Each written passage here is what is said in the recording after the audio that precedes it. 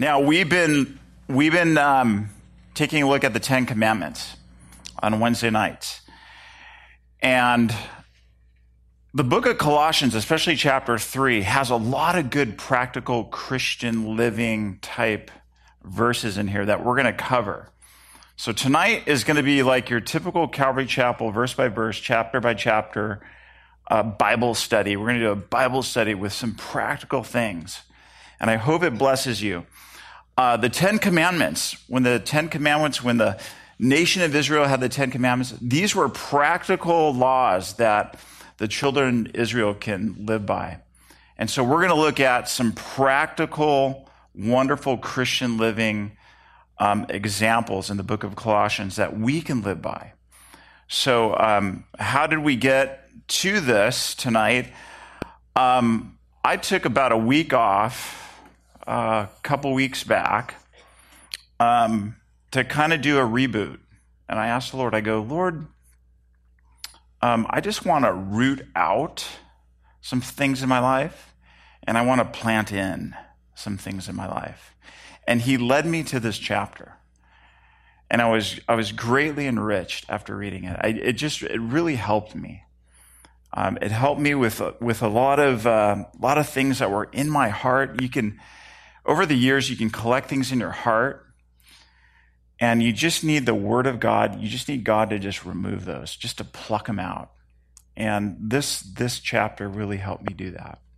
And it was funny because I was doing some marriage counseling using this chapter, and I was reading and I was sharing it with the couple, and I said, "This is really, you need to apply this." And then God just convicted me and said, "No, you need to apply it."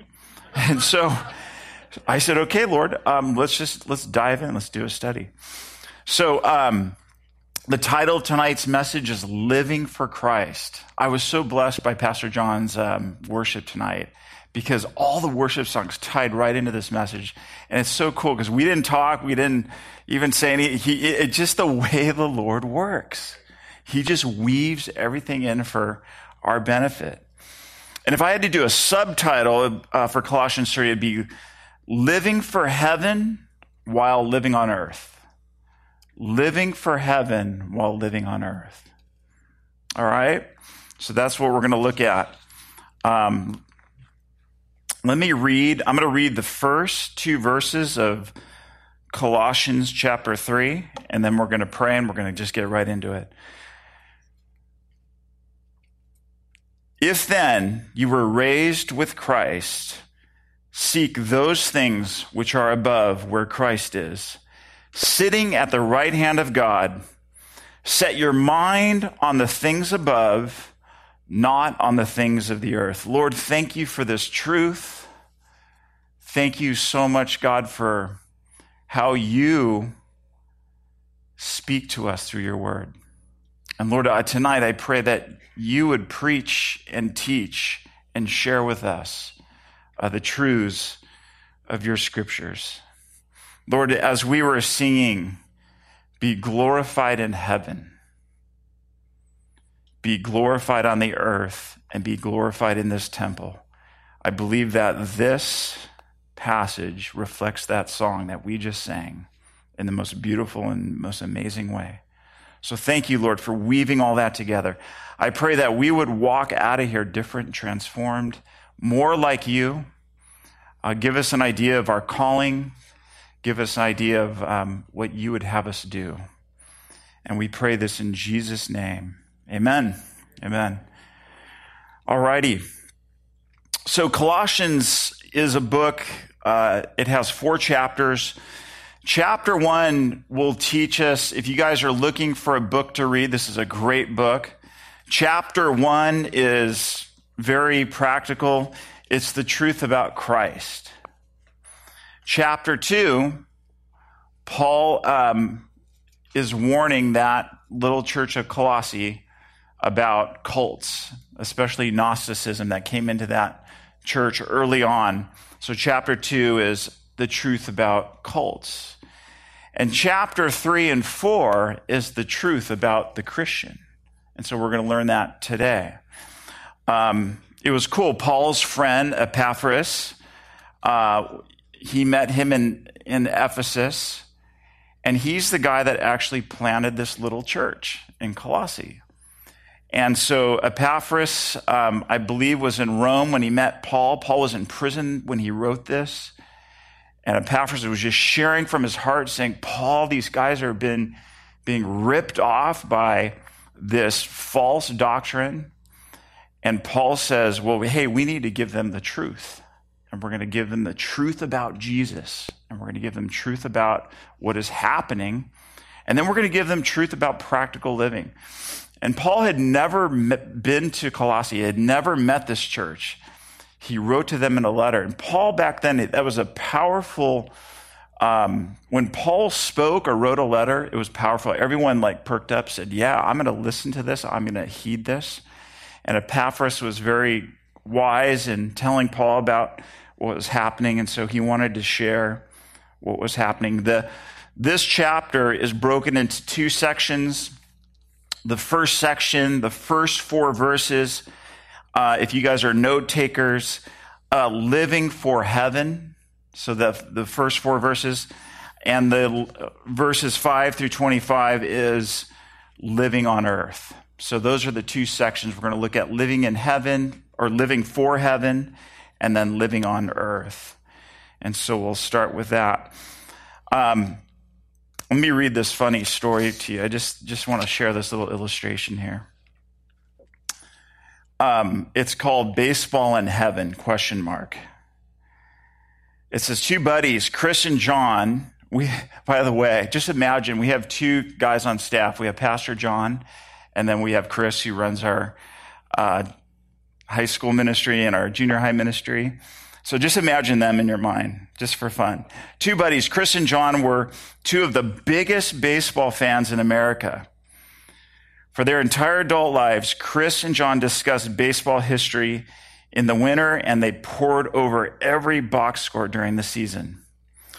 They went to 60 games a year. They even agreed that whoever died first would try to come back and tell the other if there was baseball in heaven.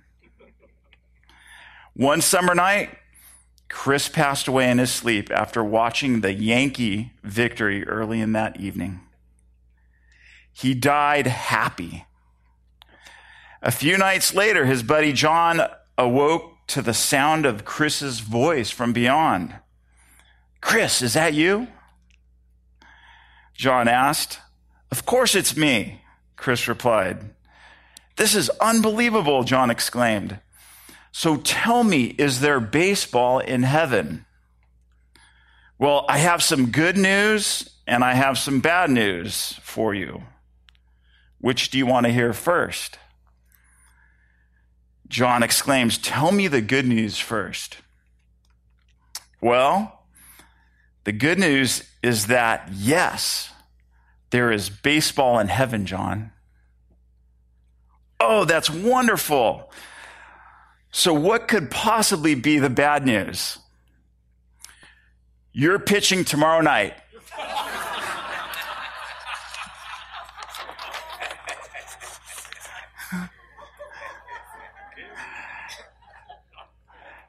That's some good perspective, right?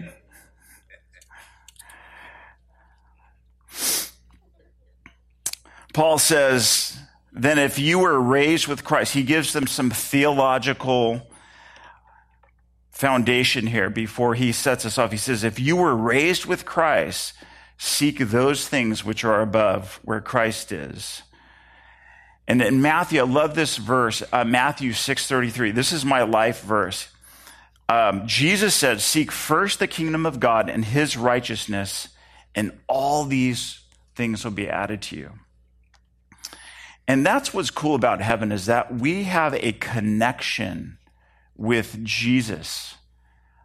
Even now, as we sit here in our earthly realm, we have that connection with Jesus. It says that we're raised with him. We are to seek those things that are from above. And then it says, where Christ is, sitting at the right hand of God. And then he says, set your mind. And look at this, set your mind, or another term for the mind. Set your aspirations on the things that are above, not on the things that are on this earth.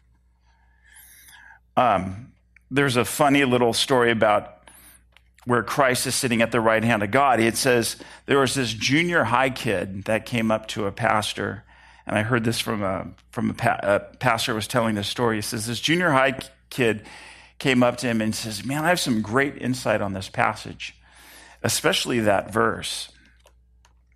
And he approaches the pastor. He tells the pastor, "Did you know that God the Father created the entire universe using one hand?" And he goes, "Oh, how did you find that out?" And the little boy goes, "Well, he used his left hand." And he goes, "Oh, really? How do you know that?" And then the little kid reads this verse. "If then you were raised with Christ, seek those things which are above, where Christ is sitting on the right hand of God."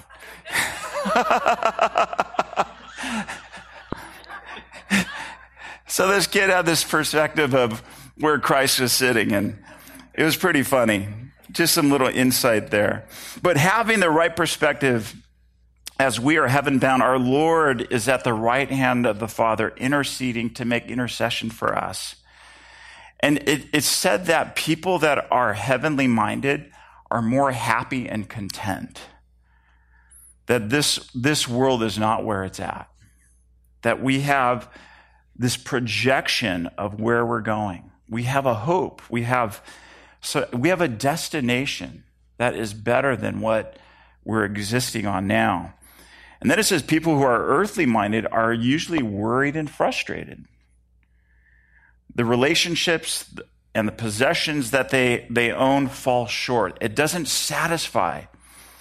They strive to make things happen because literally this is all they have, is they have this world. And so Paul was very good about outlining the theme of heaven, that heaven was something that we had to put our minds on, fix our minds upon. This term affection, or set your mind, or set your affection on heavenly things that are above. There are three ways that I want you to understand on how to set your mind for heaven. Three ways. we're going to look at treasure, trials, and transfers. Okay, let's start with treasure. Didn't Jesus say, wherever your treasure is, your heart will be also? Isn't that true? That wherever we put our heart, there our treasure will be. So if your treasure is in your home or in your hobby or in your habits, that's where your treasure is going to be. And what did Jesus say about that? He says, don't put your treasure where moth is going to destroy or robbers are going to steal. He says, put your treasure in heaven. Lay it up there. Invest in the kingdom. Invest in people. Invest in kingdom movements. He said that is a place where you're going to set your mind in heaven. Did you guys ever, I'm going to date myself by saying this. Did you guys ever see Daffy Duck? You guys are familiar with Daffy Duck and Bugs Bunny? They had these two rivalries. So there's this one episode, it's called The Happy Miser. Do you guys remember that episode, for some of you that watched that? Where Daffy Duck, Bugs Bunny is chasing Daffy Duck, and Daffy Duck is chasing Bugs Bunny, and they're trying to find some hidden treasure. And Daffy Duck keeps, stopping Bugs Bunny. Bugs Bunny's coming up through a hole, and he's stomping him down, going, mine, mine, mine, mine. He's going after the treasure. And it's just funny how Bugs Bunny outsmarts him every time. But that's what we do as people on the earth. We seek after treasure that is earthly, that is not going to bring us any value, that is not going to bring any heavenly significance. And so Paul says, no, you need to be setting your mind on treasure. Jesus said it. Paul said it. Your treasure should be the kingdom of God. The other thing that the reason that our mind should be set on heaven is that when we go through trials keep us longing for heaven. You know that? They do.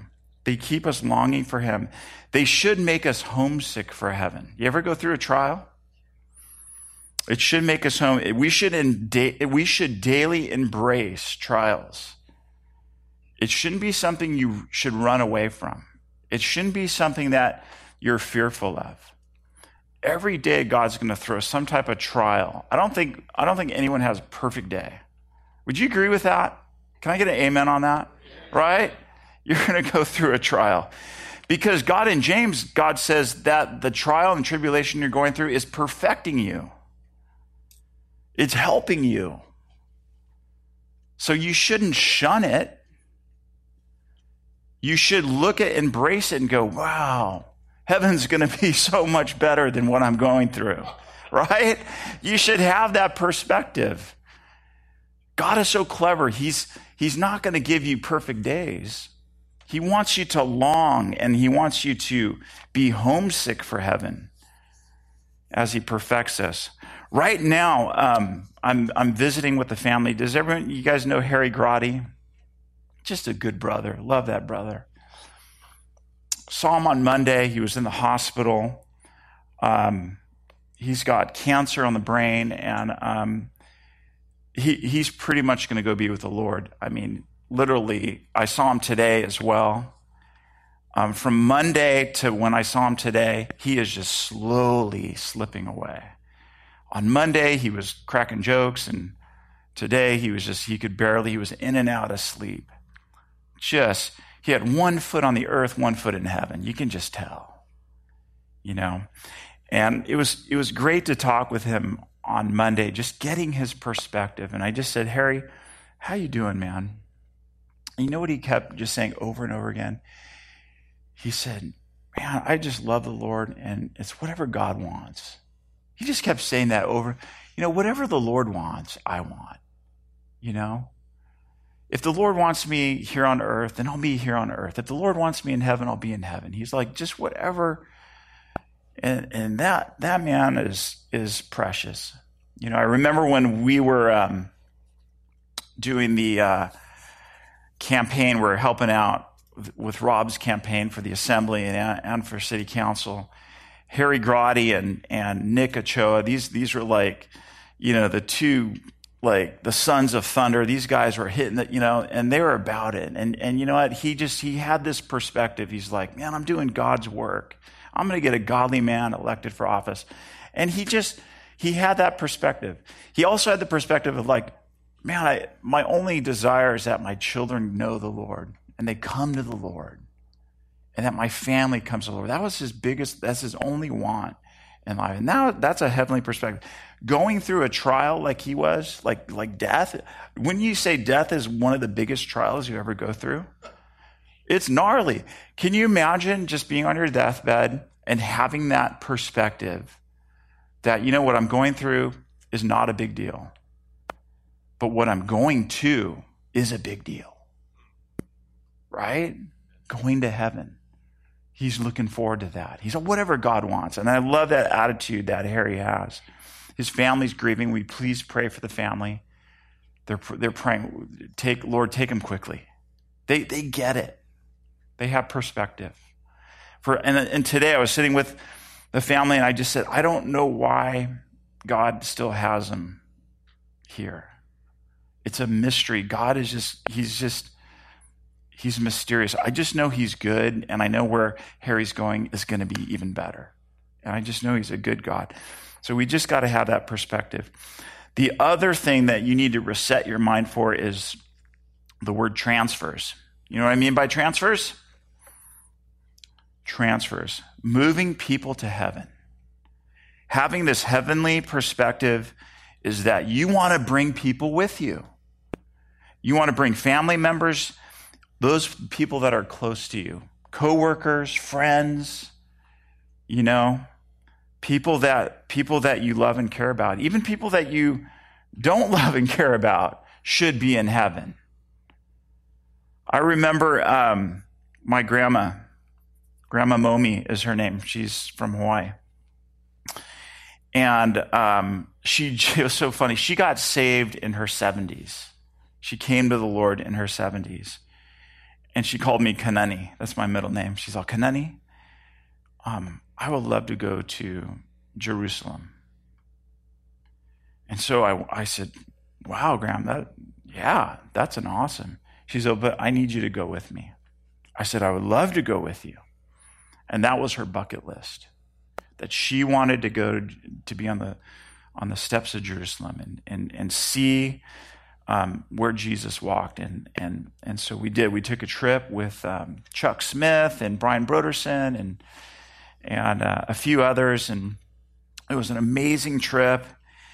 And when we were, I think it was on the Mount of Olives. And by the way, we're going in November. If any of you guys want to go, we saw a room. I would encourage you to go. But we're sitting on the Mount of Olives. And I've never seen my grandma just pray and worship and just seek the Lord like I've never seen before in my life. And I said, Lord, thank God my mom shared Jesus with her. And she's going to heaven. My mom transferred a truth, a real truth, to my grandmother that she's going to heaven. And that hit me on that mountain. Wow.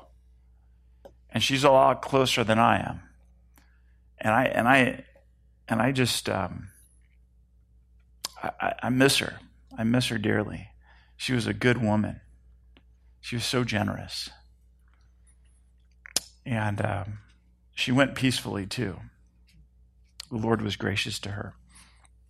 I'm going to give you a warning though. Here's the warning. Have you ever heard this term? He or she is so heavenly minded, they are no earthly good. Have you heard that? Right? So the reverse, this is a trap that we as Christians fall into, this lie that it's all about heaven, right?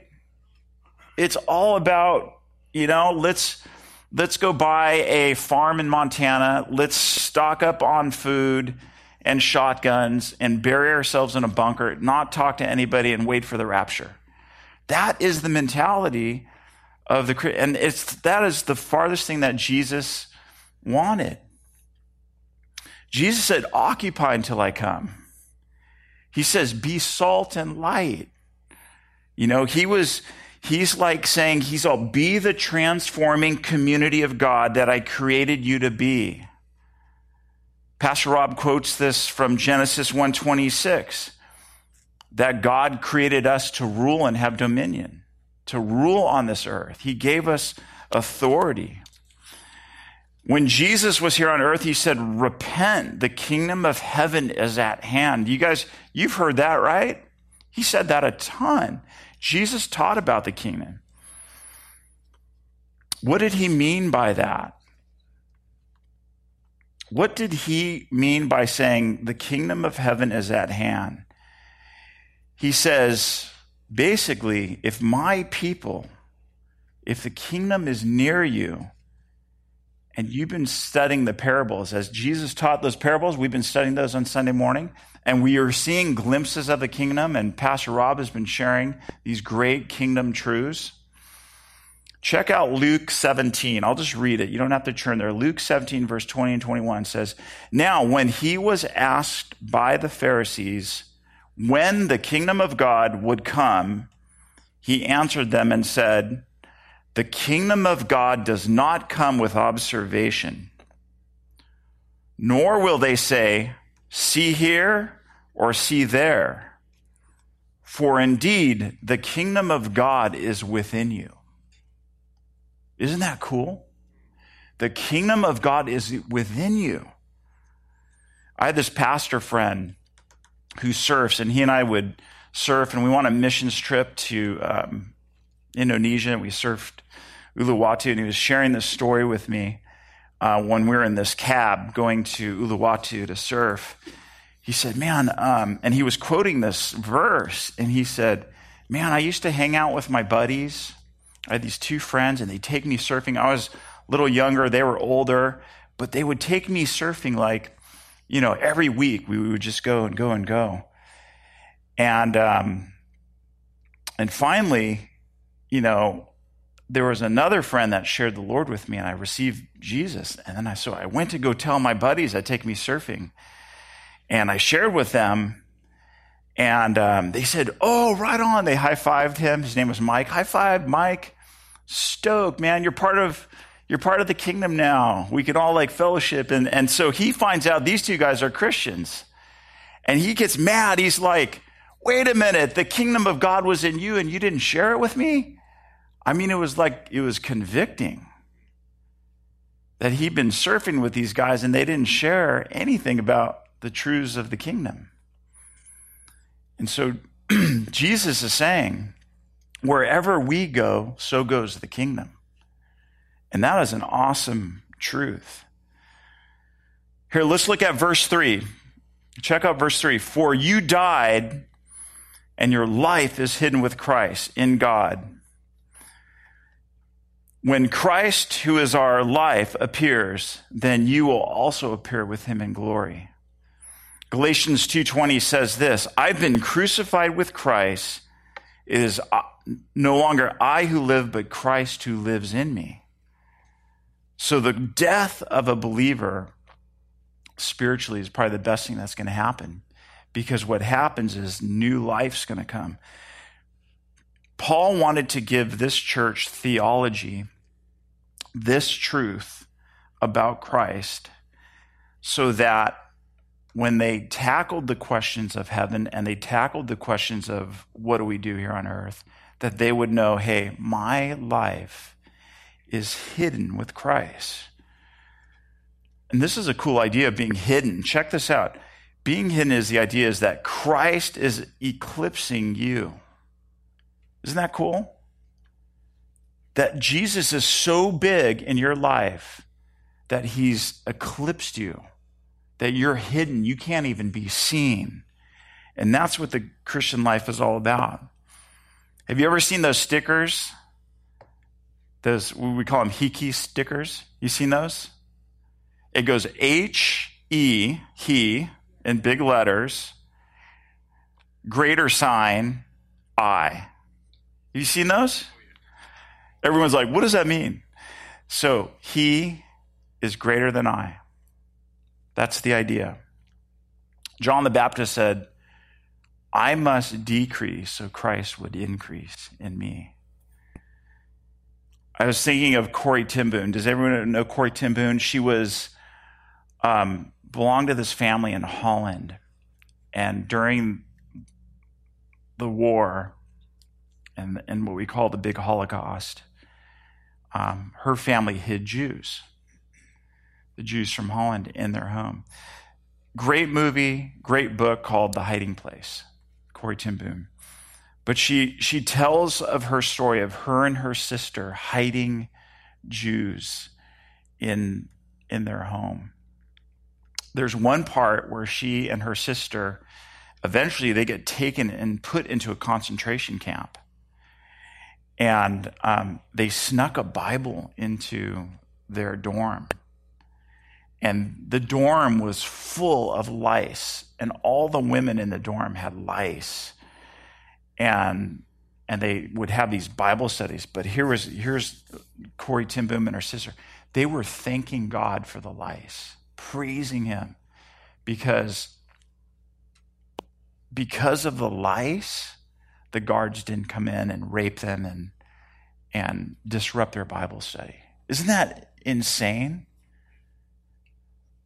But her life was so hidden in Christ that she could do that. She had the power, and she had the long suffering and the endurance to do that, to have that type of resolve and to endure that type of thing. She got out of that, and she had a beautiful life, an amazing life afterwards, but many scars. She paid the price, but she saved many, many lives because her life was hidden in Christ. He consumed her. And that's the idea, that our life is in Christ. And then it says, when Christ, who is our life, that's where I got this theme for this study is that Christ, who is our life, appears. You will also appear with him in glory. The truth of our existence is that Christ is our life. If you're a Christian here tonight, that is the truth. If you're not a Christian, you've not received Jesus Christ tonight, I'll give you an opportunity later to come forward and I'll pray with you to receive Jesus, because this is what life is all about, is receiving his life. If we are followers of Jesus, this is what we live for. This is who we are.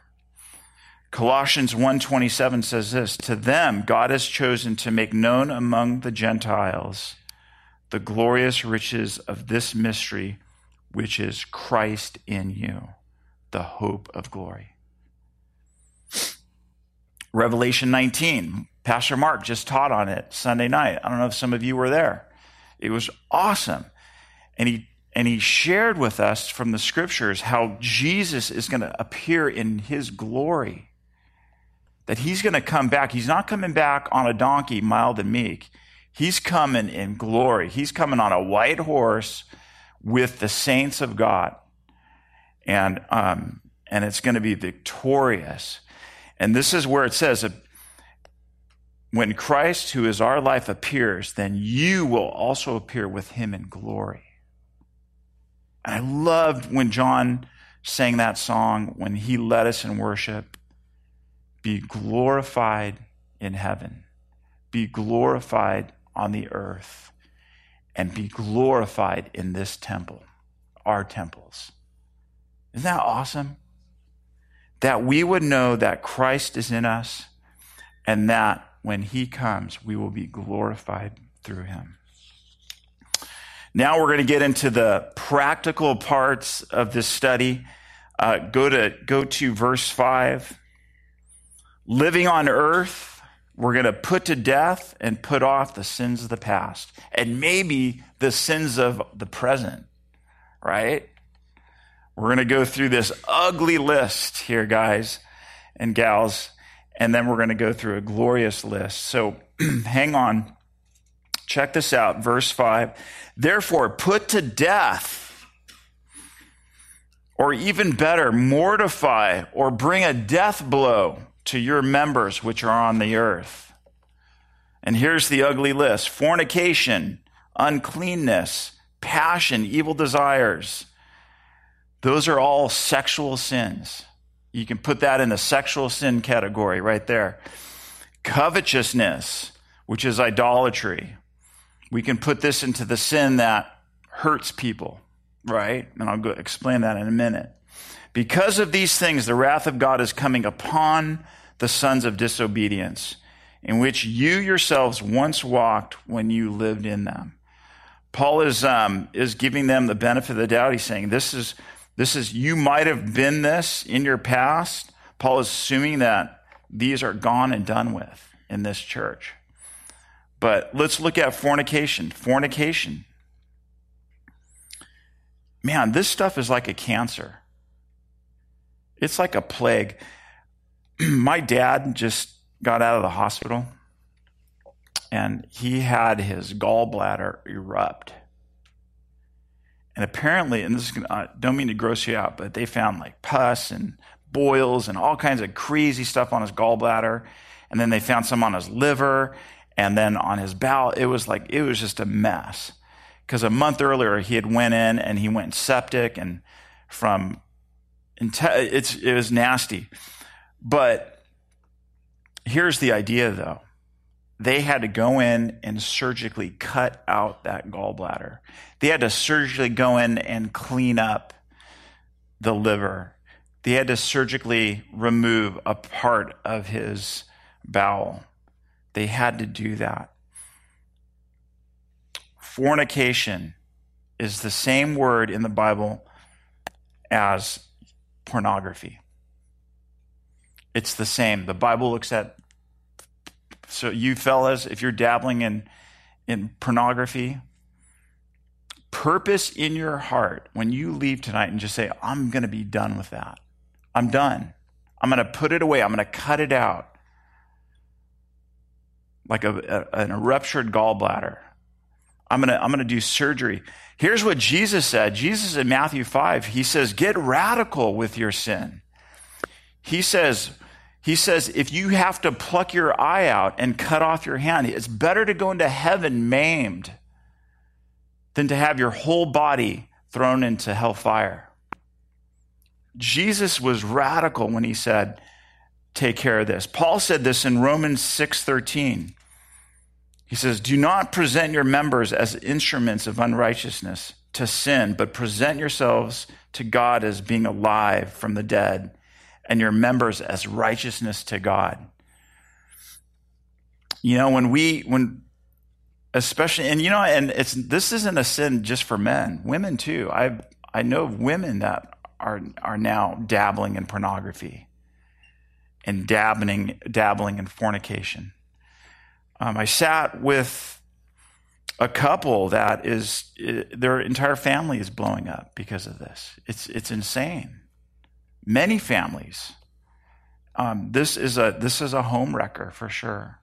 Fornication, uncleanness. What is uncleanness? You know, that nasty humor that comes up, that just in your mind, that gross. You know, you hear the humor on TV, on the late night shows, that stuff. People like, you've Bill Maher, you guys familiar with him? That's uncleanness, that type of stuff. The Christian has no part in that. Passion, evil desires.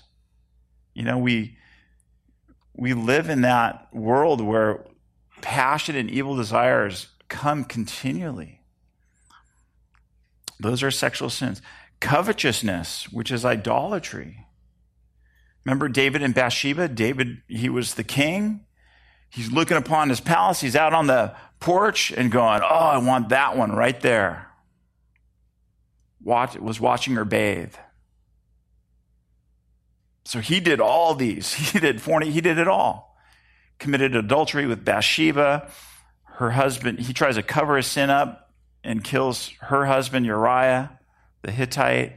It just gets messy and more messy and more messy. Idolatry. He's fixing his eyes where he should not. Saying, and then Nathan brings this cool little kind of parable to him about a lamb, saying, David, you took this guy's lamb. He only had one. You had like 100. His only little lamb. And God convicts his heart.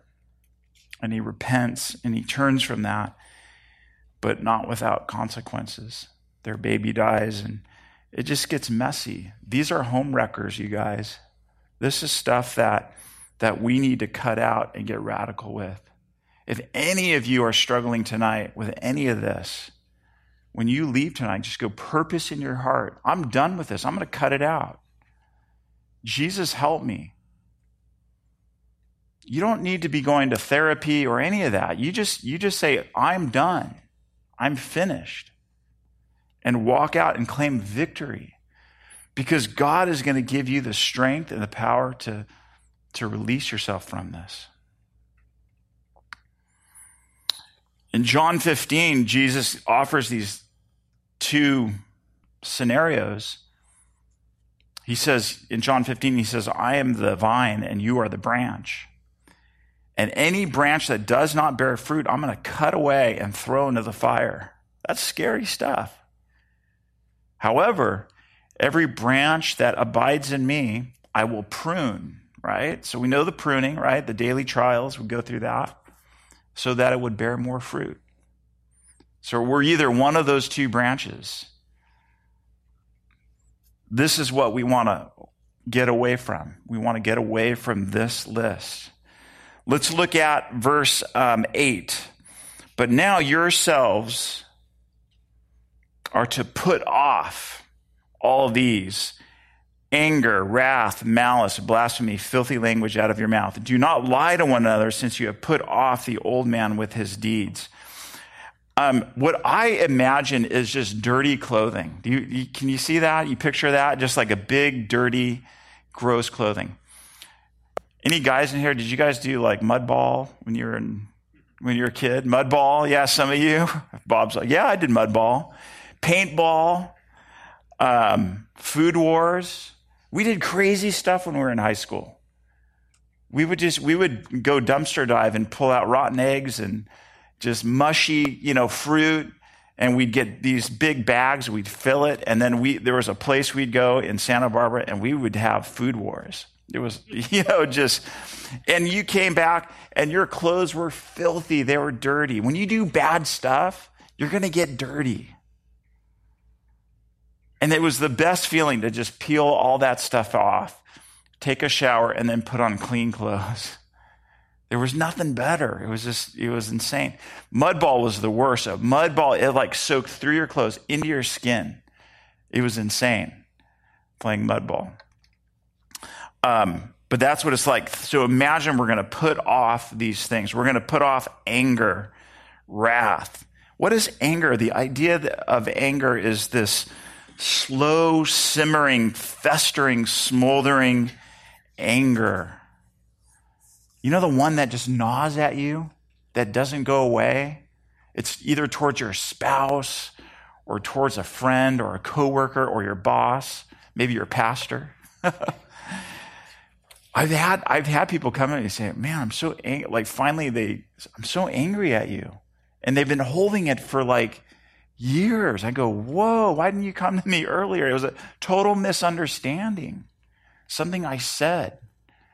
And they misunderstood it. I don't know. It's weird how anger, wrath. You know what wrath is? That volcanic, scary anger. Did you guys hear about the guy in the red truck that shot the teenager? Just recently, it was like June 29th. Did you guys hear about that? It was radical. Okay, so he's driving on the freeway, I think. She's coming off this on-ramp. It's this beautiful teenage girl. She was 18 years old. And she's coming and she's trying to merge in, trying to get in, because it's just like traffic, backup traffic.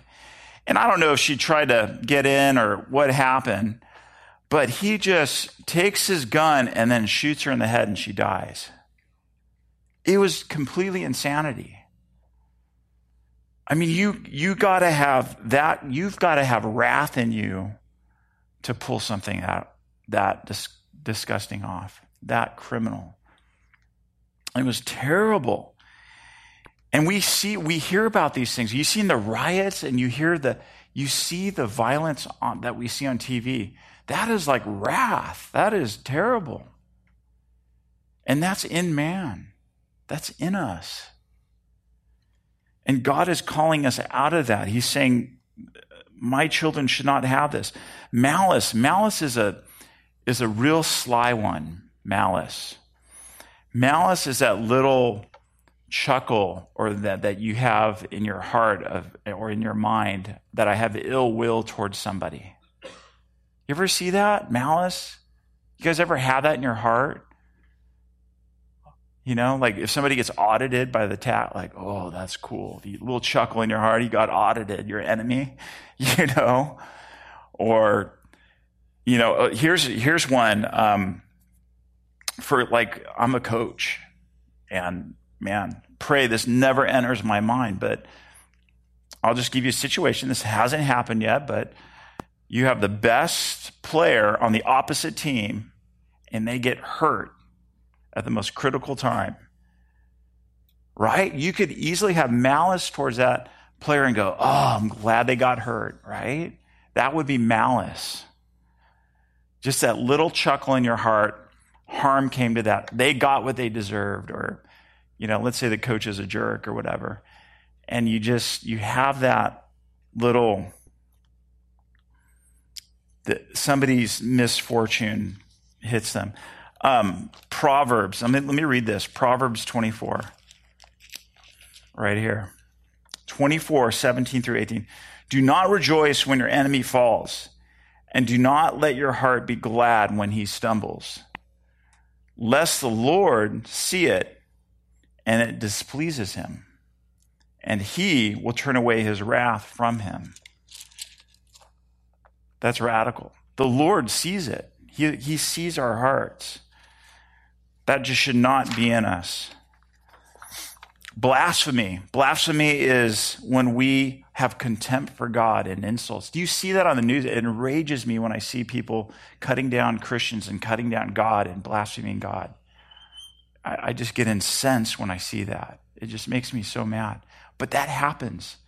Our hearts are like we blast out to a God who loves and cares, and we're living on his dirt and drinking his water, and we're casting insults at him, and we're blaspheming. It's just, and we have contempt for him. I don't get it, but this is the heart, the evil in man. Filthy language. We know what that is, right?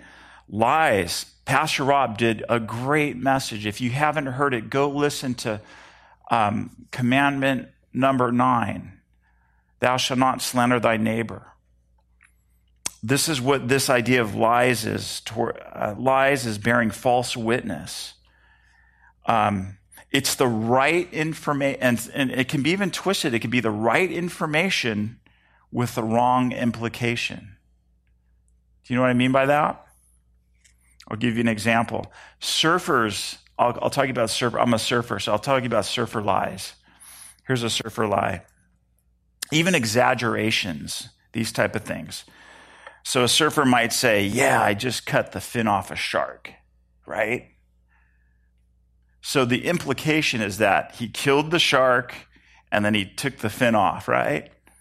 Later to find out that the shark was on the beach 2 days earlier and he just cut the fin off, right? So the implication is that, those are the type of lies. So God sees those. He sees the scurry in our heart about that. Or another surfer lie is, man, it was double overhead. You missed it. You should have been there, and it was double overhead on a boogie boarder. That's that type of stuff, those are little half truths, these little smoke and mirror type lies. I'm telling you, Pastor Rob's sermon last week was so convicting. It was so good. Listen to that on that, and you'll get more. And it's so funny. I'm reading this and I'm looking at this last verse 9. Do not lie to one another, since you have put off the old man with his deeds. And I'm like, man, when I was doing those deeds, I was a young man. And how do I put off that old man? You got to put him off. That old man was the old you. And it was funny. I was a young man doing old man things. And now I'm an old man and hopefully doing young man things and being responsible to the Lord. Let's look at verse 10. We're going to blast through this now. Verse 10, and put on the new man. Here's the good stuff. The new man is the born again, spirit-filled guy who is renewed in knowledge according to the image. And when I say put on the new man and woman, that works for both. According to the image of him who created him, where there is neither Greek nor Jew, circumcised or uncircumcised, barbarian, Scythian, slave nor free, but Christ is all and in all. Meaning, when you put on, now think of this good, nice garment, okay? This beautiful garment that we're going to put on, this nice piece of clothing we're going to put on. And we are going to look at, and God really has something to say about avoiding partiality or racism or criticizing. There's no place in his kingdom for us to be racist, or for us to put down another denomination within Christianity, or there's no place for that. God just saying I'm looking at the new man, the born again, spirit-filled man. And now we're going to look at more living on earth, putting on Christ. Look at verse 12. Therefore, as the elect of God and beloved, isn't that beautiful how God says that he's chosen you, you're the elect, and that you're holy and that you're beloved. That's an endearing thing. The Holy Spirit wrote that through Paul to tell you. Put on tender mercies. You know what tender mercies are? We have mercy, and then there's tender mercies. So mercy is that, hey, you're not getting something you deserve. But tender mercies, I believe, is a step further, saying, man, you didn't get something you deserved. God spared you. Me as your brother, let me help you out of your sin. Let me walk you out of that. I'm going to be tender with you. I'm not going to hammer you for what your sin is, right? I'm going to be gentle. Galatians 6:1, if anyone who is caught in sin, you who are spiritual, restore such a person, that you yourself may not get entrapped into that. That's important, that we put on tender mercies, not just mercy, but tender mercies. And then it says, with kindness, and all I can hear I can just hear my mom's voice saying, Brett Kanani, be kind. I was the meanest sibling. I was so mean to my sister. And I can just hear my mom. And there was a reason, because I was breaking my sister down when I was unkind to her. You break people down you can lift them up or you can break them down. You can be kind or unkind. As children of the King, we are to be kind, put on kindness, humility, meekness. You know what meekness is? That's power under control. That's like having a Ferrari going down Teal Boulevard, right? It's not going to put out its foot. It's meek, but it's powerful. That's meekness.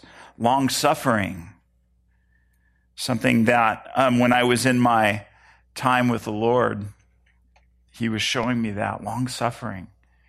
He said, go the extra mile.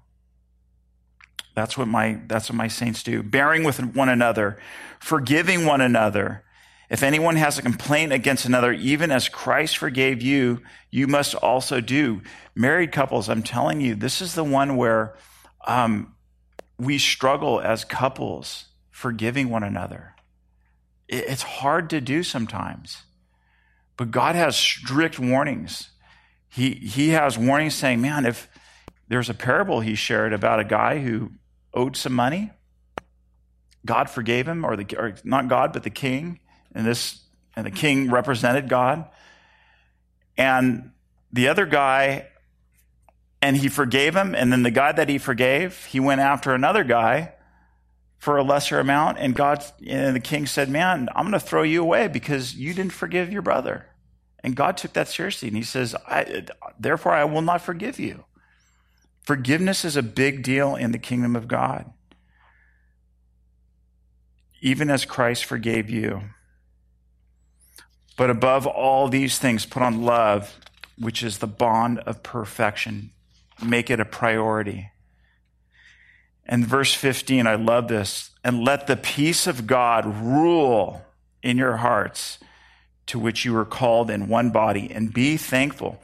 And look at this idea of rule. Let the peace of God rule. The idea of rule is it's like an umpire, an official, an athlete. So let the peace of God umpire and rule your heart. Something is going to rule your heart. Something will. But is it the peace of God? That's the test. Do you ever go and get torn up by a decision? Like, God, should I take this job? Should I move here? Should I do this? Do you go through that mental gymnastics in your head, like in confusion, and you don't know what to do? Let God umpire that for you. Let him say, hey, that's out, or that's safe. Let him do that. Let God do the umpiring in your hearts. Then it says, be thankful for that. If we're thankful, it tells us that our heart is on the right track in regards to that, allowing God to have that.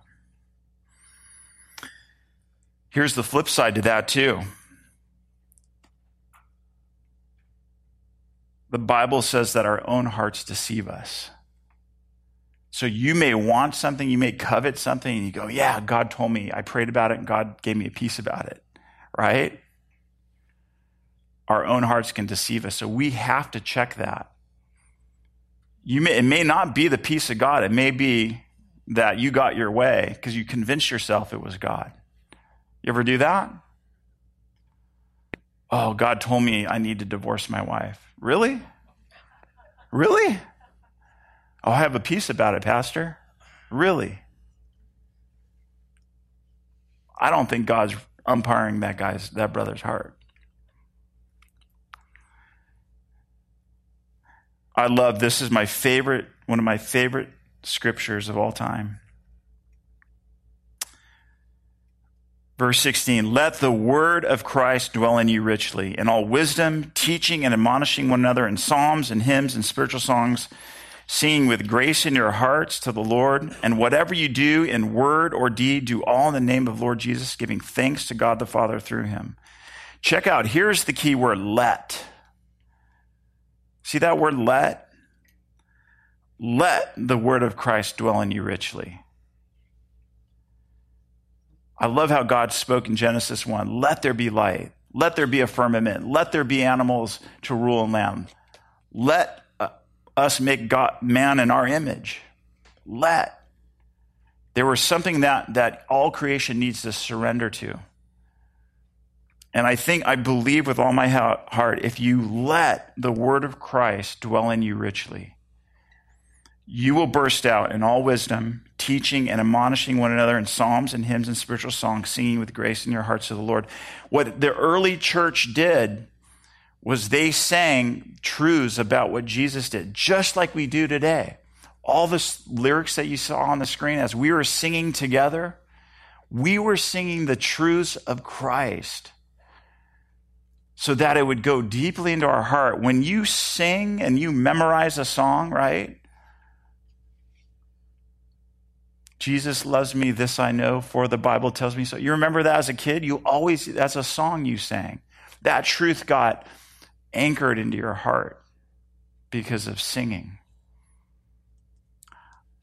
I think that worship is a crucial part of a believer as we live out our time here on earth. I think worship is amazing. The one thing that I wanted in my home, I wanted all my kids to enjoy worship and love worship, and my wife. And I wanted that to be part of our family, the core of our family, that we would worship the Lord together as a family. Now, let's look at verse 17. And whatever you do in word or deed, do all in the name of the Lord Jesus, giving thanks to God the Father. So whatever you speak, because you got Christ in you. You're speaking his words. You're singing his words. And whatever you do in deed, you're doing in the name of Lord Jesus. I tell my kids, when they leave the house, you're representing the Shellabarger name. Anything you say or do represents our name. Anything we as Christians say or do represents Jesus. So remember that. It's a good thing to know. Whatever you do and give thanks, because whatever we do in word and deed for him is going to be good, right? Verse 18, here we go. Now that we have put on Christ and that we have this beautiful garment, we're going to live it amongst our family and we're going to live it in our workplace. Look at verse 18. Wives, submit to your own husbands. Look at that word own. Submit to your own husbands as it is fitting to the Lord.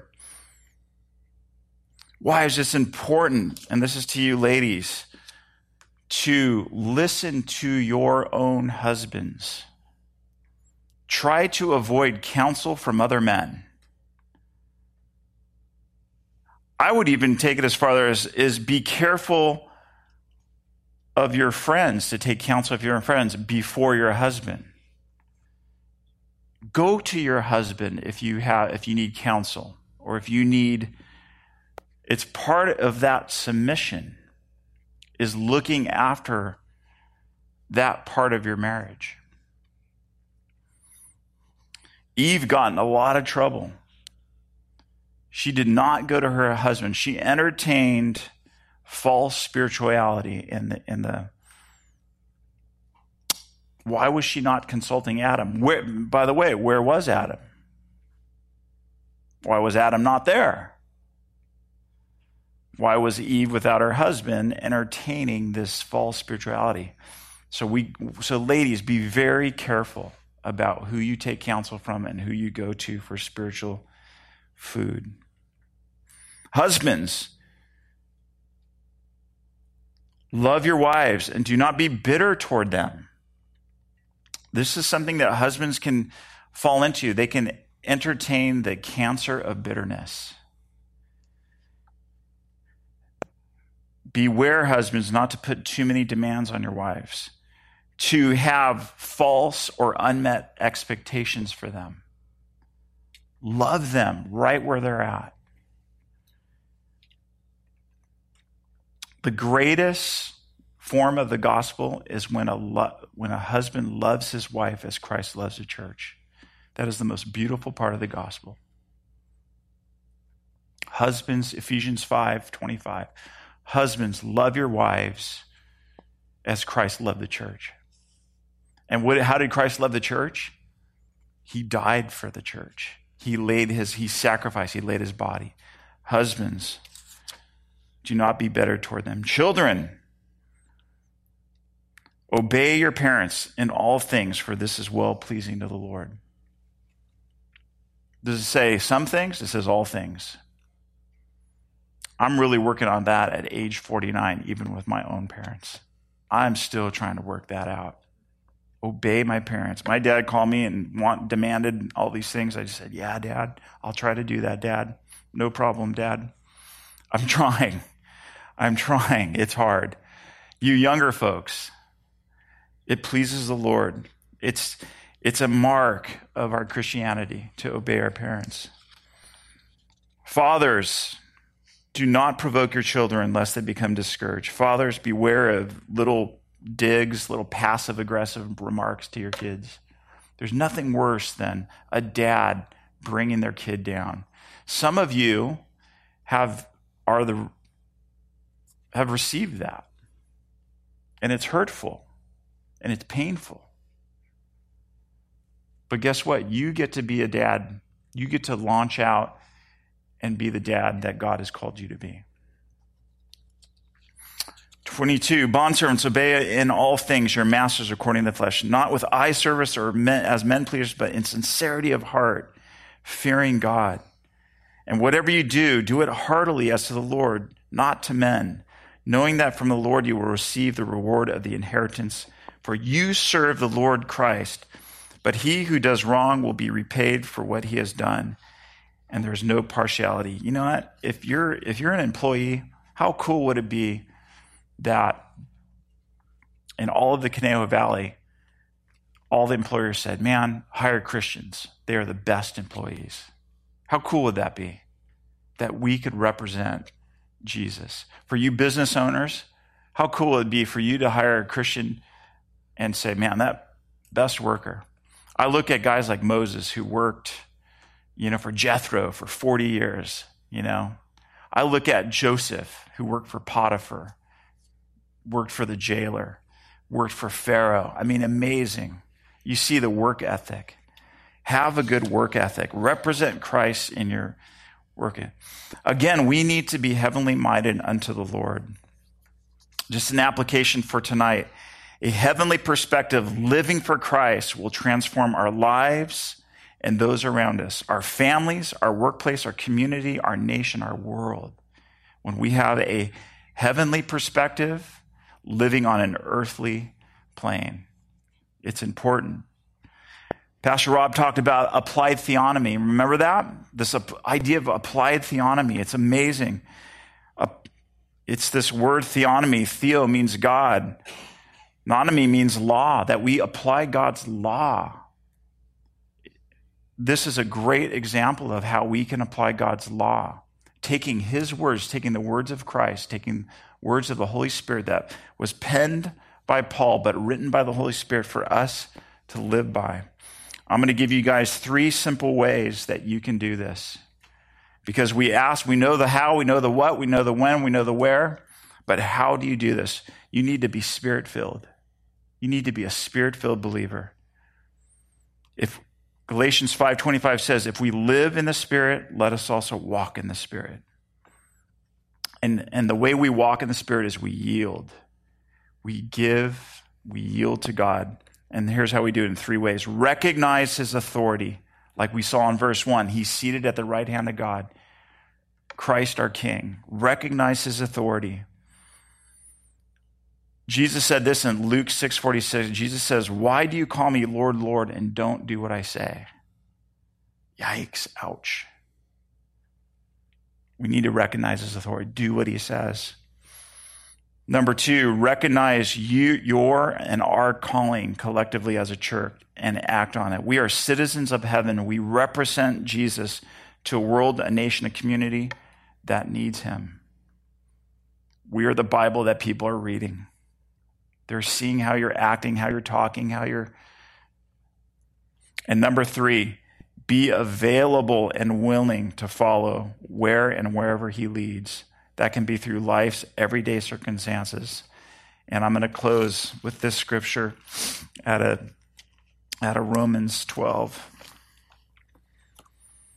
I beseech you, therefore, brethren, by the mercies of God, that you present your bodies as living sacrifices, holy, acceptable to God, which is your reasonable service. And do not be conformed to this world, but be transformed by the renewing of your mind, that you may prove what is good and acceptable and perfect will of God.